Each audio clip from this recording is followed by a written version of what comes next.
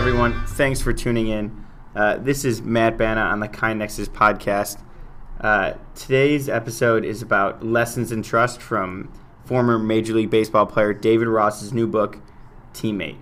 Now, being an avid reader and a huge Chicago Cubs fan, when 2 times World Series champion and Dancing with the Stars runner-up, David Ross announced his book, Teammate, My Journey in Baseball and a World Series for the Ages, I knew it was going to the top of my reading list. Teammate chronicles some of the lessons that Grandpa David Ross learned in his 15-year career as a Major League Baseball player and details the magical Game 7 that ended the Cubs' 108-year World Series drought. Whenever I read a book, I try to apply myself to the situations discussed. How does this affect my personal life? How can I apply what I learn to my work at KindNexus? Oftentimes, this can be difficult depending on the book subject.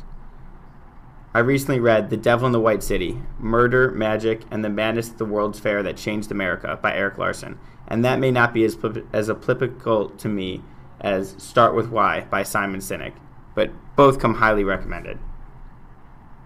Reading the behind the scenes of Game 7 of the World Series and hearing about some of the lesser known details of Ross's career made for a pretty fascinating read.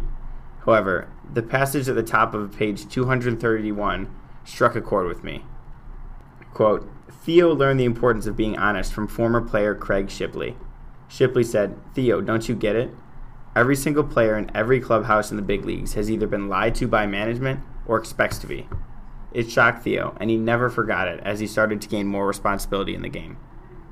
He believed that if an organization could create a culture where players knew they were being told the truth, it would be a big competitive advantage and would help nurture great relationships and a great environment where players could relax and be confident and be themselves around management.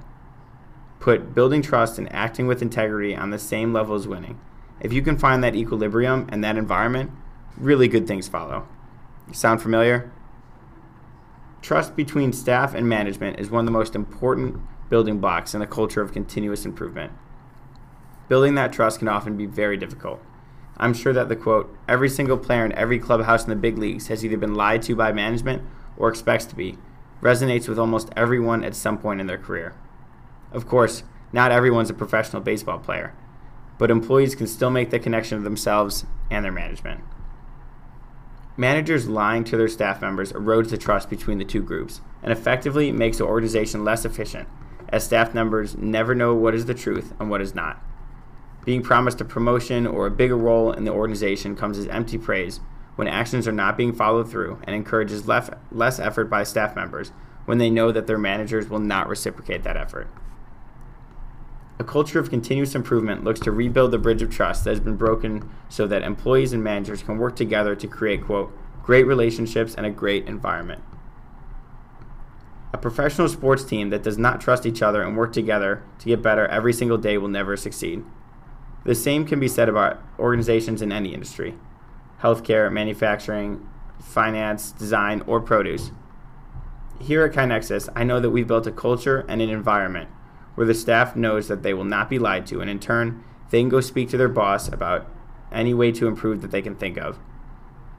The great relationships between teams in our organization allow us to push each other and succeed in supporting our customers that are all working toward the same thing, building a culture of continuous improvement. Thanks for tuning in today. Once again, this has been Matt Bana on the KindNexus podcast. Make sure you check out our blog at blog.kindnexus.com. Subscribe to the podcast and check out our vast library of webinars. And that's it for me. This is Matt Bana signing off. Remember to keep spreading continuous improvement.